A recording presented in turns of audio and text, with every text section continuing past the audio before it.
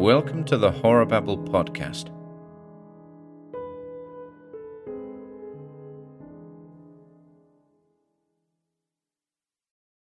The Black Kiss by Robert Bloch and Henry Kuttner. They rise in green robes roaring from the green hells of the sea, where fallen skies and evil hues and eyeless creatures be. Chesterton, Lepanto. 1. The Thing in the Waters. Graham Dean nervously crushed out his cigarette and met Dr. Hedwig's puzzled eyes. "I've never been troubled like this before," he said. "These dreams are so oddly persistent. They're not the usual haphazard nightmares. They seem, I know it sounds ridiculous, they seem planned." "Dreams planned? Nonsense." Dr. Hedwig looked scornful. "You, Mr. Dean, are an artist, and naturally of impressionable temperament. This house at San Pedro is new to you, and you say you've heard wild tales. The dreams are due to imagination and overwork." Dean glanced out of the window, a frown on his unnaturally pale face. "I hope you're right," he said softly.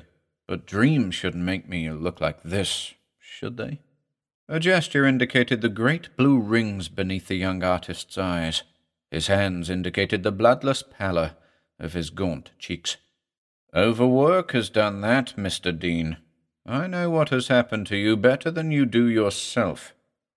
The white-haired physician picked up a sheet covered with his own scarcely decipherable notes and scrutinized it in review. "You inherited this house at San Pedro a few months ago, eh? And you moved in alone to do some work?" "Yes. The seacoast there has some marvelous scenes." For a moment, Dean's face looked youthful once more, as enthusiasm kindled its ashy fires. Then he continued, with a troubled frown, "But I haven't been able to paint lately. Not seascapes, anyway. It's very odd. My sketches don't seem quite right anymore. There seems to be a quality in them that I don't put there." "A quality, did you say?" "Yes, a quality of malignness, if I can call it that. It's indefinable. Something behind the picture takes all the beauty out. And I haven't been overworking these last weeks, Dr. Hedwig." The doctor glanced again at the paper in his hand. "Well, I disagree with you there. You might be unconscious of the effort you expend. These dreams of the sea that seem to worry you are meaningless, save as an indication of your nervous condition." "You're wrong." Dean rose suddenly. His voice was shrill. "That's the dreadful part of it. The dreams are not meaningless. They seem cumulative and planned. Each night they grow more vivid, and I see more of that green, shining place under the sea. I get closer and closer to those black shadows swimming there. Those shadows that I know aren't shadows, but something worse. I see more each night. It's like a sketch I'd block out, gradually adding more and more until—" Hedwig watched his patient keenly. He suggested, "Until?" But Dean's tense face relaxed. He had caught himself just in time. "No, Dr. Hedwig, you must be right. It's overwork and nervousness, as you say. If I believe what the Mexicans had told me about Morella Godolpho, well, I'd be mad and a fool." "Who is this Morella Godolpho? Some woman who has been filling you with foolish tales?" Dean smiled. "No need to worry about Morella. She was my great-great-grandaunt. She used to live in the San Pedro house and started the legends, I think." Hedwig had been scribbling on a slip of paper. "Well, I see, young man. You heard these legends. Your imagination ran riot. You dreamed. This prescription will fix you up." "Thanks." Dean took the paper, lifted his hat from the table, and started for the door. In the doorway, he paused, smiling wryly. "But you're not quite correct in thinking the legends started me dreaming, Doctor. I began to dream before I learned the history of the house." And with that, he went out.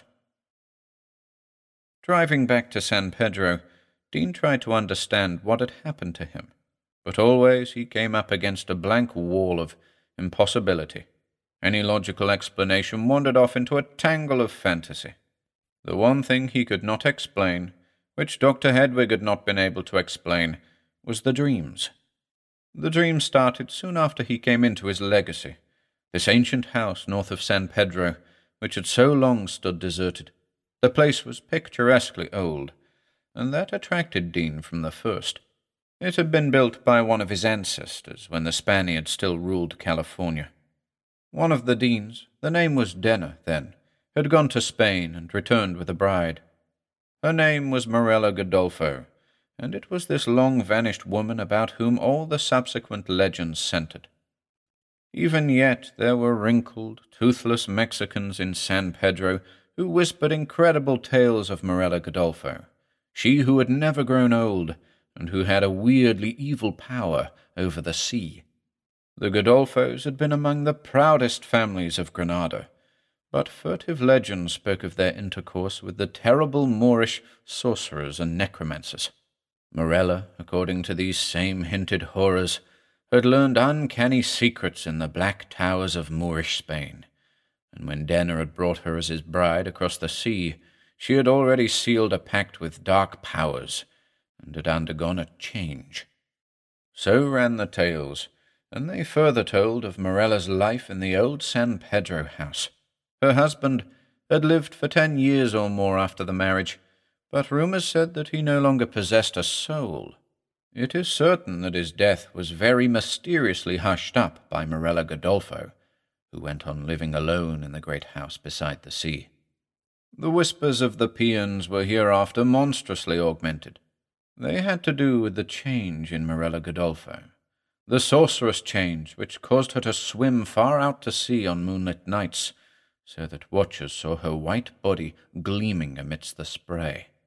Men bold enough to gaze from the cliffs might catch glimpses of her then, sporting with queer sea creatures that gamboled about her in the black waters, nuzzling her with shockingly deformed heads. These creatures were not seals or any known form of submarine life, it was averred, although sometimes bursts of chuckling, gobbling laughter could be heard. It is said that Morella Godolpho had swum out there one night, and that she never came back.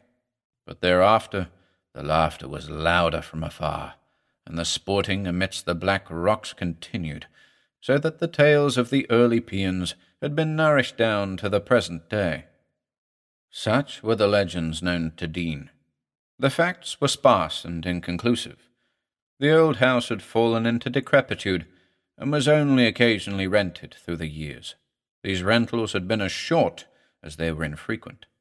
There was nothing definitely wrong with the house between White's Point and Point Fermin, but those who had lived there said that the crashing of the surf sounded subtly different when heard through windows that overlooked the sea, and, too, they dreamed unpleasantly. Sometimes the occasional tenants had mentioned with peculiar horror the moonlit nights when the sea became altogether too clearly visible. At any rate, occupants often vacated the house hastily. Dean had moved in immediately after inheriting, because he had thought the place ideal for painting the scenes he loved. He had learned the legend and the facts behind it later, and by this time his dreams had started. At first they had been conventional enough, though, oddly, all centered about the sea which he so loved.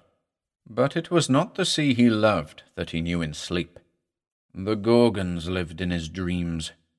Scylla writhed hideously across dark and surging waters where harpies flew, screaming. Weird creatures crawled sluggishly up from the black, inky depths where eyeless, bloated sea beasts dwelt. Gigantic and terrible leviathans leapt and plunged, while monstrous serpents squirmed a strange obeisance to a mocking moon. Foul and hidden horrors of the sea's depths engulfed him in sleep. This was bad enough, but it was only a prelude. The dreams began to change.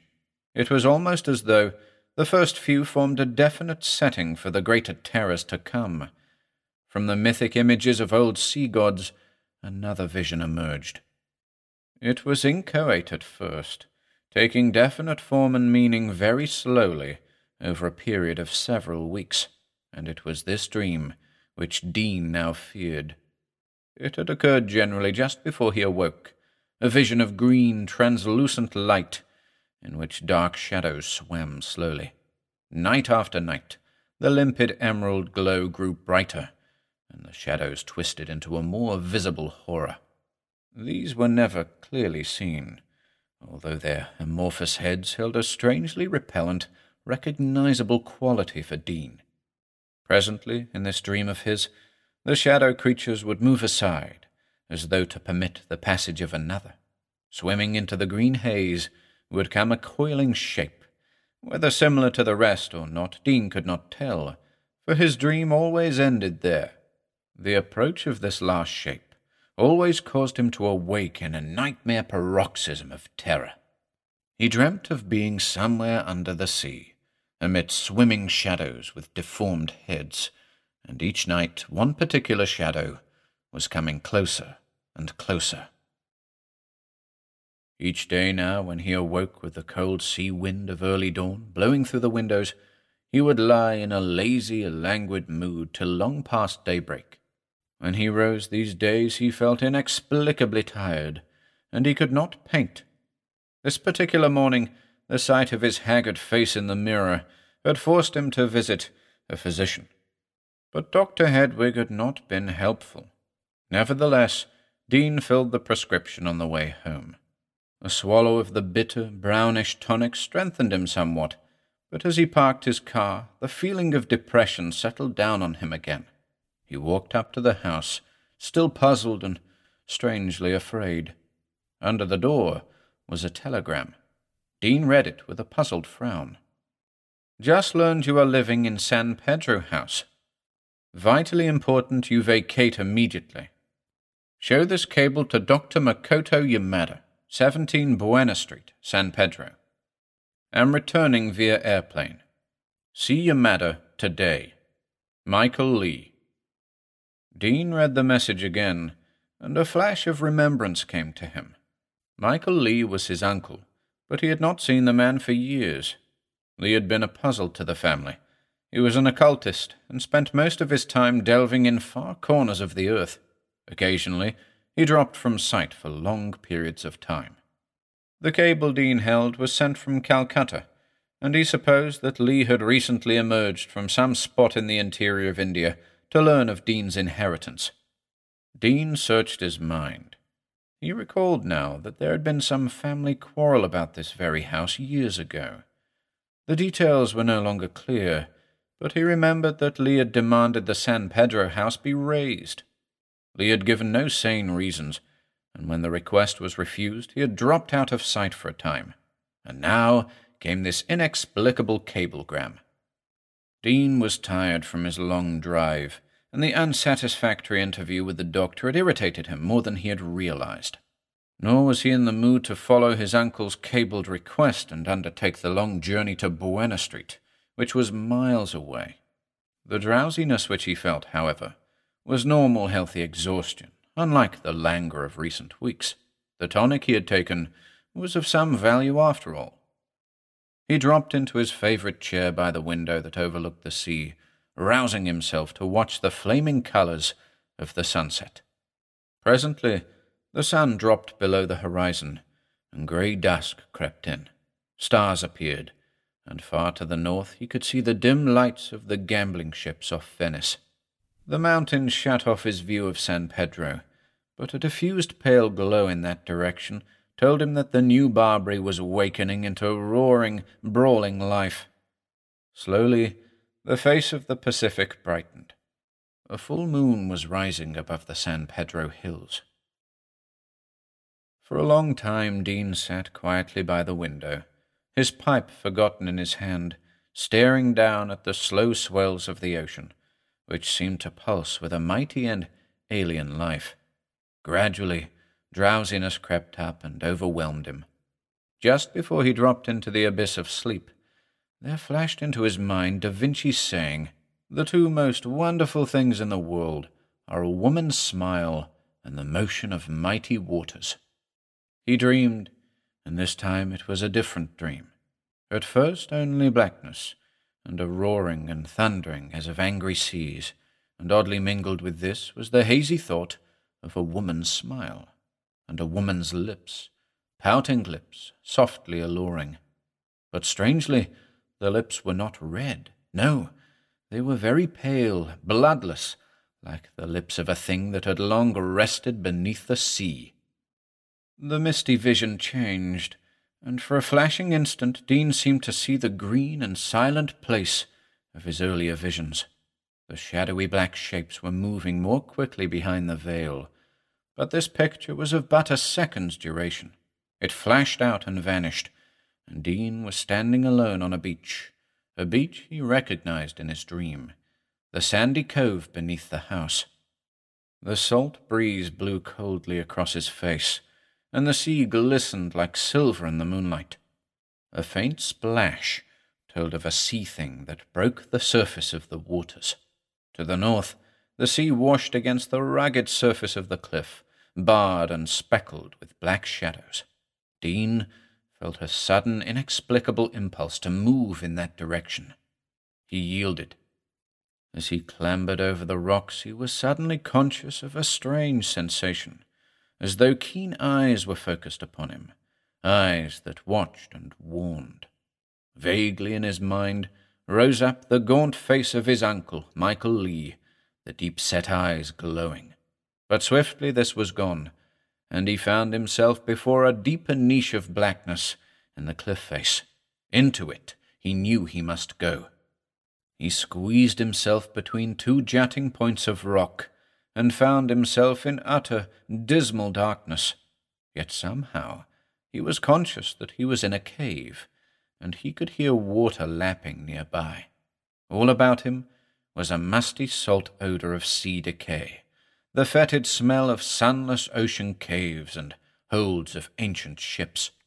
He stepped forward, and, as the floor shelved sharply downward, stumbled and fell headlong into icy, shallow water. He felt, rather than saw, a flicker of swift movement, and then abruptly hot lips were pressed against his. Human lips, Dean thought, at first. He lay on his side in the chill water, his lips against those responsive ones. He could see nothing, for all was lost in the blackness of the cave. The unearthly lure of those invisible lips thrilled through him. He responded to them, pressed them fiercely, gave them what they were avidly seeking. The unseen waters crawled against the rocks, whispering warning. And in that kiss strangeness flooded him. He felt a shock and a tingling go through him, and then a thrill of sudden ecstasy, and swift on its heels came horror. Black, loathsome foulness seemed to wash his brain, indescribable but fearfully real, making him shudder with nausea. It was as though unutterable evil were pouring into his body, his mind, his very soul, through the blasphemous kiss on his lips. He felt loathsome, contaminated. He fell back. He sprang to his feet. And Dean saw, for the first time, the ghastly thing he had kissed, as the sinking moon sent a pale shaft of radiance creeping through the cave mouth. For something rose up before him, a serpentine and seal-like bulk that coiled and twisted and moved toward him, glistening with foul slime. And Dean screamed and turned to flee with nightmare fear tearing at his brain, hearing behind him a quiet splashing, as though some bulky creature had slid back into the water. 2. A visit from Dr. Yamada. He awoke. He was still in his chair before the window, and the moon was paling before the greyness of dawn. He was shaken with nausea, sick and shuddering with the shocking realism of his dream. His clothing was drenched with perspiration, and his heart hammered furiously. An immense lethargy seemed to have overwhelmed him, making it an intense effort to rise from the chair and stagger to a couch, on which he flung himself to doze fitfully for several hours. A sharp pealing of the doorbell roused him. He still felt weak and dizzy, but the frightening lethargy had somewhat abated. When Dean opened the door, a Japanese man standing on the porch began a bobbing little bow, a gesture that was abruptly arrested as the sharp black eyes focused on Dean's face. A little hiss of indrawn breath came from the visitor. Dean said irritably, "Well, do you want to see me?" The other was still staring, his thin face sallow beneath a stiff thatch of grey hair. He was a small, slender man, with his face covered with a fine-spun web of wrinkles. After a pause, he said, "I am Dr. Yamada." Dean frowned, puzzled. Abruptly, he remembered his uncle's cable of the day before. An odd, unreasonable irritation began to mount within him, and he said, more brusquely than he had intended, "This isn't a professional call, I hope. I've already—" "Your uncle, you are Mr. Dean, cabled me. He was rather worried." Dr. Yamada glanced around almost furtively. Dean felt distaste stare within him, and his irritation increased. "My uncle is rather eccentric, I'm afraid. There's nothing for him to worry about. I'm sorry you had your trip for nothing." Dr. Yamada did not seem to take offense at Dean's attitude. Rather, a strange expression of sympathy showed for a moment on his small face. "Do you mind if I come in?" he asked, and moved forward confidently. Short of barring his way, Dean had no means of stopping him, and ungraciously led his guest to the room where he had spent the night, motioning him to a chair while he busied himself with a coffee-pot. Yamada sat motionless, silently watching Dean. Then, without preamble, he said, "Your uncle is a great man, Mr. Dean." Dean made a non-committal gesture. "I have seen him only once. He is one of the greatest occultists of this day. I, too, have studied psychic lore, but beside your uncle, I am a novice." Dean said, "He is eccentric. Occultism, as you term it, has never interested me." The little Japanese man watched him impassively. "You make a common error, Mr. Dean. You consider occultism a hobby for cranks. No." He held up a slender hand. "Your disbelief is written in your face. Well, it is understandable. It is an anachronism, an attitude handed down from the earliest times, when scientists were called alchemists and sorcerers and burned for making pacts with the devil. But actually there are no sorcerers, no witches. Not in the sense that man understands these terms. There are men and women who have acquired mastery over certain sciences, which are not wholly subject to mundane physical laws." There was a little smile of disbelief on Dean's face. Yamada went on quietly. "You do not believe because you do not understand. There are not many who can comprehend, or who wish to comprehend, this greater science which is not bound by earthly laws. But here is a problem for you, Mr. Dean." A little spark of irony flickered in the black eyes. "Can you tell me how I know you have suffered from nightmares recently?" Dean jerked around and stood staring. Then he smiled. "As it happens, I know the answer, Dr. Yamada. You physicians have a way of hanging together, and I must have let something slip to Dr. Hedwig yesterday." His tone was offensive, but Yamada merely shrugged slightly. "Do you know your Homer?" he asked, apparently irrelevantly, and at Dean's surprised nod went on. "And Proteus? You remember the old man of the sea who possessed the power of changing his shape? I do not wish to strain your credulity, Mr. Dean, but for a long time students of the dark lore have known that behind this legend there exists a very terrible truth. All the tales of spirit possession, of reincarnation, even the comparatively innocuous experiments in thought transference point to the truth. Why do you suppose folklore abounds with tales of men who have been able to change themselves into beasts, werewolves, hyenas, tigers, the seal men of the Eskimos? Because these tales are founded on truth. I do not mean," he went on, "that the actual physical metamorphosis of the body is possible so far as we know, but it has long been known that the intelligence, the mind, of an adept can be transferred to the brain and body of a satisfactory subject. Animals' brains are weak, lacking the power of resistance, but men are different, unless there are certain circumstances. As he hesitated, Dean proffered the Japanese man a cup of coffee. Coffee was generally brewing in the percolator these days, and Yamada accepted it with a formal little bow of acknowledgment. Dean drank his coffee in 3 hasty gulps, and poured more. Yamada, after a polite sip, put the cup aside and leaned forward earnestly. "I must ask you to make your mind receptive, Mr. Dean.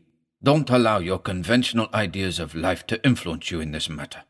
It is vitally to your interest that you listen carefully to me and understand. Then, perhaps—" He hesitated, and again threw that oddly furtive glance at the window. "Life in the sea has followed different lines from life on land. Evolution has followed a different course.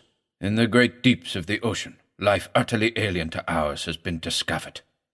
Luminous creatures which burst when exposed to the lighter pressure of the air, and in those tremendous depths forms of life completely inhuman have been developed. Life forms that the uninitiated mind may think impossible. In Japan, an island country, we have known of these sea-dwellers for generations. Your English writer, Arthur Machen, has told a deep truth in his statement that man, afraid of these strange beings, has attributed to them beautiful or pleasantly grotesque forms which in reality they do not possess. Thus we have the Nereids and Oceanids, but nevertheless man could not fully disguise the true foulness of these creatures. Therefore there are legends of the Gorgons, of Scylla and the Harpies, and, significantly, of the mermaids and their soullessness. No doubt you know the mermaid tale, how they long to steal the soul of a man and draw it out by means of their kiss." Dean was at the window now, his back to the Japanese man. As Yamada paused, he said tonelessly, "Go on." "I have reason to believe," Yamada went on very quietly, "that Morella Godolpho, the woman from Alhambra, was not fully human. She left no issue. These things never have children. They cannot." "What do you mean?" Dean had turned and was facing the Japanese man, his face a ghastly white, the shadows beneath his eyes hideously livid. He repeated harshly, "What do you mean? You can't frighten me with your tales, if that's what you're trying to do. My uncle wants me out of this house for some reason of his own. You're taking this means of getting me out, aren't you? Eh?" "You must leave this house," Yamada said. "Your uncle is coming, but he may not be in time. Listen to me. These creatures, the sea-dwellers, envy man, sunlight and warm fires and the fields of earth, things which the sea-dwellers cannot normally possess. These things and love. You remember what I said about mind transference, the possession of a brain by an alien intelligence? That is the only way these things can attain that which they desire, and know the love of man or woman. Sometimes, not very often, one of these creatures succeeds in possessing itself of a human body. They watch always. When there is a wreck, they go there, like vultures to a feast. They can swim phenomenally fast. When a man is drowning, the defenses of his mind are down, and sometimes the sea-dwellers can thus acquire a human body. There have been tales of men saved from wrecks who ever after were oddly changed. Morella Godolpho was one of these creatures. The Godolphos knew much of the dark lore, but used it for evil purposes, the so-called black magic. And it was, I think, through this that sea-dweller gained power to usurp the brain and body of the woman. A transference took place. The mind of the sea-dweller took possession of Morella Godolpho's body, and the intelligence of the original Morella was forced into the terrible form of that creature of the abyss. In time, the human body of the woman died, and the usurping mind returned to its original shell.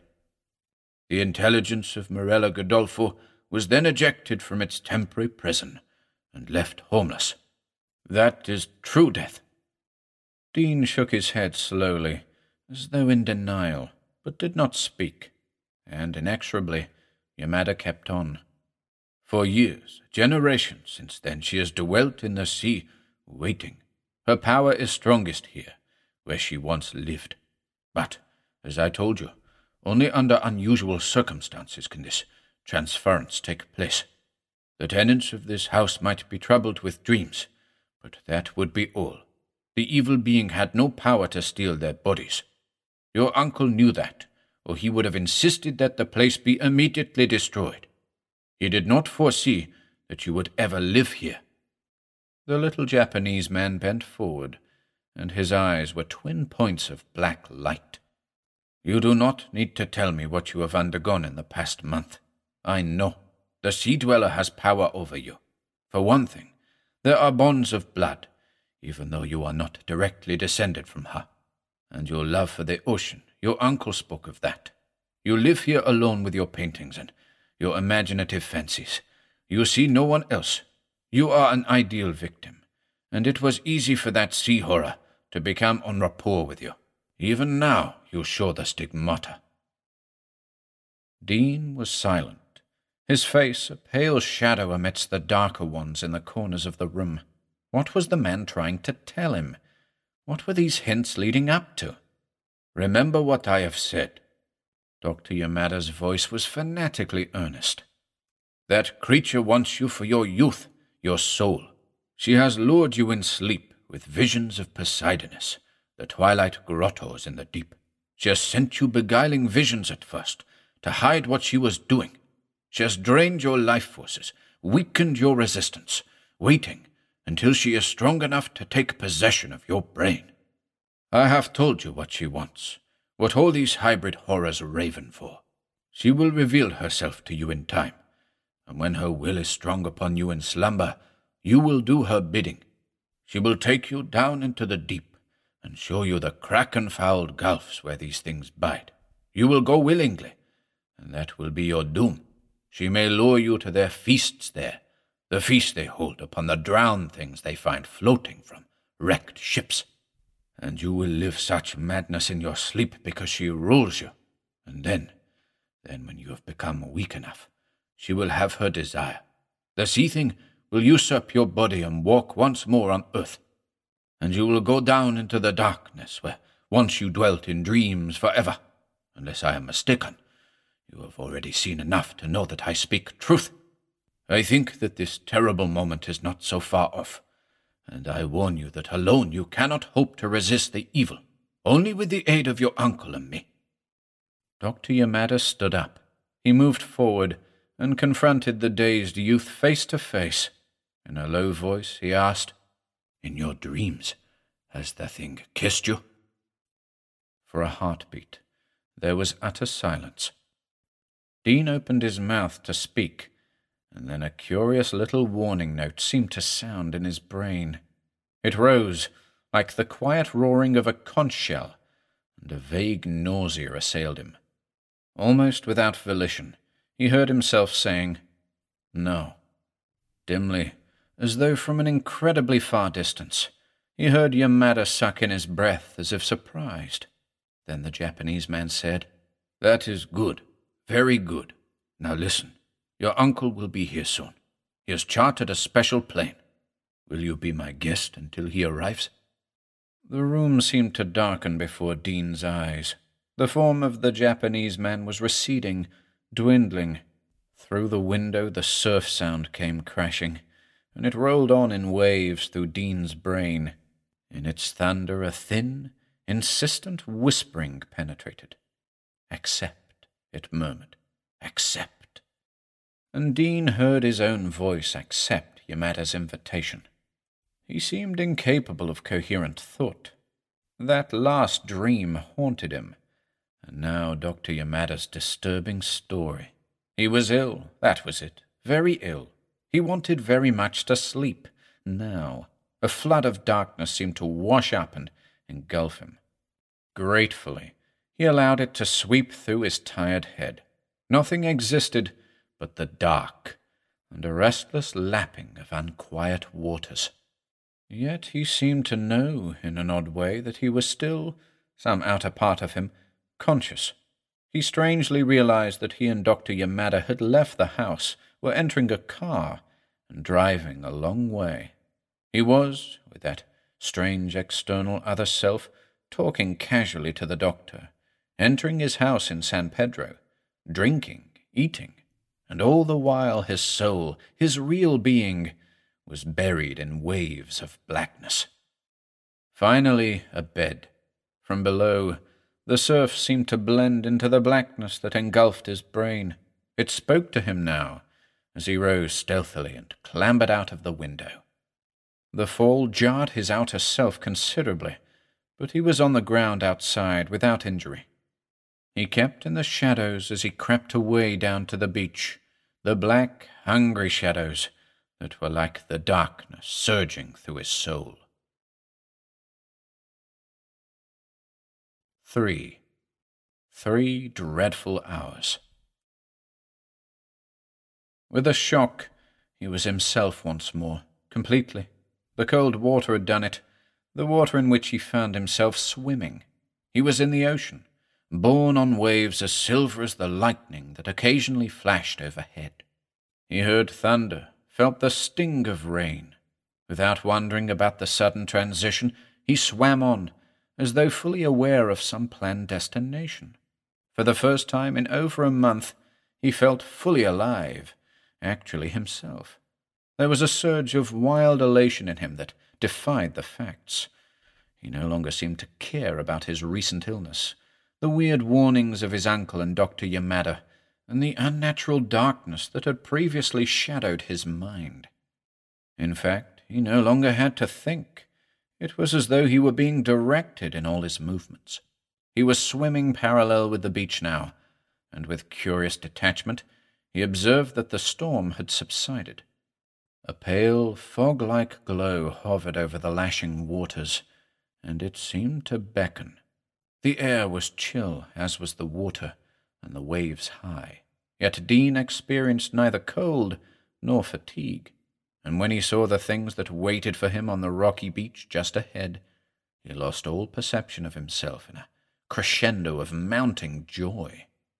This was inexplicable, for they were the creatures of his last and wildest nightmares. Even now he did not see them plainly as they sported in the surf, but there were dim suggestions of past horror in their tenebrous outlines. The things were like seals, great, fish-like, bloated monsters with pulpy, shapeless heads. These heads rested on columnar necks that undulated with serpentine ease, and he observed, without any sensation other than curious familiarity, that the heads and bodies of the creatures were a sea-bleached white. Soon he was swimming in among them, swimming with peculiar and disturbing ease. Inwardly he marveled, with a touch of his former feeling, that he was not now horrified by the sea beasts in the least. Instead, it was almost with a feeling of kinship that he listened to their strange, low gruntings and cackles, listened and understood. He knew what they were saying, and he was not amazed. He was not frightened by what he heard, though the words would have sent abysmal horror through his soul in the previous dreams. He knew where they were going and what they meant to do when the entire group swam out into the water once more. Yet he did not fear. Instead, he felt a strange hunger at the thought of what was to come, a hunger that impelled him to take the lead as the things with undulant swiftness glided through the inky waters to the north. They swam with incredible speed, yet it was hours before a seacoast loomed up through the murk, lit by a blinding flare of light from offshore. Twilight deepened to true darkness over the water, but the offshore light burned brightly. It seemed to come from a huge wreck in the waves just off the coast, a great hulk floating on the waters like a crumpled beast. There were boats gathered around it, and floating flares of light that revealed the scene. As though by instinct, Dean, with the pack behind him, headed for the spot. Swiftly and silently they sped, their slimy heads blurred in the shadows to which they clung, as they circled the boats and swam in toward the great crumpled shape. Now it was looming above him, and he could see arms flailing desperately as man after man sank below the surface. The colossal bulk from which they leaped was a wreck of twisted girders, in which he could trace the warped outline of a vaguely familiar shape. And now, with curious disinterest, he swam lazily about, avoiding the lights bobbing over the water as he watched the actions of his companions. They were hunting their prey. Leering muzzles gaped for the drowning men, and lean talons raked bodies from the darkness. Whenever a man was glimpsed in shadows not yet invaded by rescue boats, one of the sea things craftily snared his victim. In a little while they turned and slowly swam away, but now many of the creatures clutched a grisly trophy at their squamous breasts. The pale white limbs of drowning men trailed in the water as they were dragged off into the darkness by their captors. To the accompaniment of low, carrion laughter, the beast swam away back down the coast. Dean swam with the rest. His mind was again a blur of confusion. He knew what that thing in the water was, and yet he could not name it. He had watched those hateful horrors snare doomed men and drag them off to the deep, yet he had not intervened. What was wrong? Even now, as he swam with frightening agility, he felt a call he could not fully understand, a call that his body was answering. The hybrid things were gradually dispersing. With eerie splashings, they disappeared below the surface of the gelid black waters, pulling with them the dreadfully limp bodies of the men, pulling them down to the blackness biding beneath. They were hungry. Dean knew it without thinking. He swam on along the coast, impelled by his curious urge. That was it. He was hungry, and now he was going for food. Hours of steady swimming southward. Then the familiar beach, and above it a lighted house which Dean recognized, his own house on the cliff. There were figures descending the slope now. 2 men with torches were coming down to the beach. He must not let them see him. Why, he did not know, but they must not. He crawled along the beach, keeping close to the water's edge. Even so, he seemed to move very swiftly. The men with the torches were some distance behind him now. Ahead loomed another familiar outline, a cave. He had clambered over these rocks before, it seemed.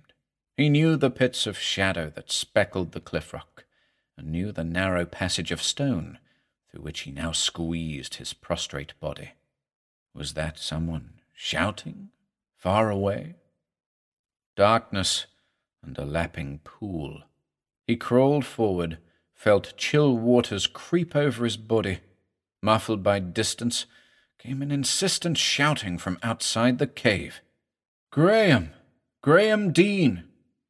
Then the smell of dank sea foulness was in his nostrils, a familiar, pleasant smell. He knew where he was now. It was the cave where in his dream he had kissed the sea thing. It was the cave in which... He remembered now. The black blur lifted from his brain, and he remembered all. His mind bridged the gap, and he once again recalled coming here earlier this very evening, before he had found himself in the water. Morella Godolpho had called him here. Here her dark whispers had guided him at twilight, when he had come from the bed at Dr. Yamada's house. It was the siren song of the sea creature that had lured him in dreams. He remembered how she had coiled about his feet when he entered, flung her sea-bleached body up until its inhuman head had loomed close to his own, and then the hot, pulpy lips had pressed against his. The loathsome, slimy lips had kissed him again. Wet, dank, horribly avid kiss.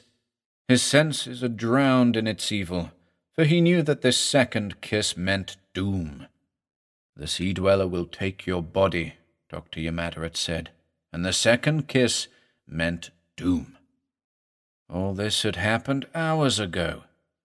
Dean shifted around in the rocky chamber to avoid wetting himself in the pool. As he did so, He glanced down at his body for the first time that night, glanced down with an undulating neck at the shape he had worn for 3 hours in the sea. He saw the fish-like scales, the scabrous whiteness of the slimy skin, saw the veined gills. He stared into the waters of the pool then, so that the reflection of his face was visible in the dim moonlight that filtered through fissures in the rocks. He saw all. His head rested on the long reptilian neck. It was an anthropoid head with flat contours that were monstrously inhuman. The eyes were white and protuberant. They bulged with the glassy stare of a drowning thing. There was no nose, and the centre of the face was covered with a tangle of wormy blue feelers. The mouth was worst of all.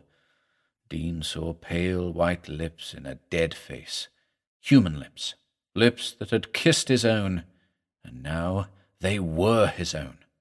He was in the body of the evil sea-thing that had once harboured the soul of Morella Godolpho. At that moment, Dean would gladly have welcomed death, for the stark, blasphemous horror of his discovery was too much to bear. He knew about his dreams now, and the legends. He had learned the truth, and paid a hideous price. He recalled vividly how he had recovered consciousness in the water and swam out to meet those others. He recalled the great black hulk from which drowning men had been taken in boats, the shattered wreck on the water. What was it your mother had told him? When there is a wreck, they go there, like vultures to a feast. And now, at last, he remembered what had eluded him that night, what that familiar shape on the waters had been. It was a crashed Zeppelin. He had gone swimming into the wreckage with those things, and they had taken men. 3 hours, God! Dean wanted very much to die. He was in the sea body of Morella Godolpho, and it was too evil for further life. Morella Godolpho, where was she? And his own body, the shape of Graham Dean. A rustling in the shadowy cavern behind him proclaimed the answer. Graham Dean saw himself in the moonlight, saw his body, line for line, hunching furtively past the pool, in an effort to creep away unobserved. Dean's flippered fins moved swiftly. His own body turned. It was ghastly for Dean to see himself reflected where no mirror existed. Ghastlier still to see that in his face there no longer were his eyes. The sly, mocking stare of the sea creature peered out at him from behind their fleshy mask, and they were ancient, evil. The pseudo-human snarled at him and tried to dodge off into the darkness.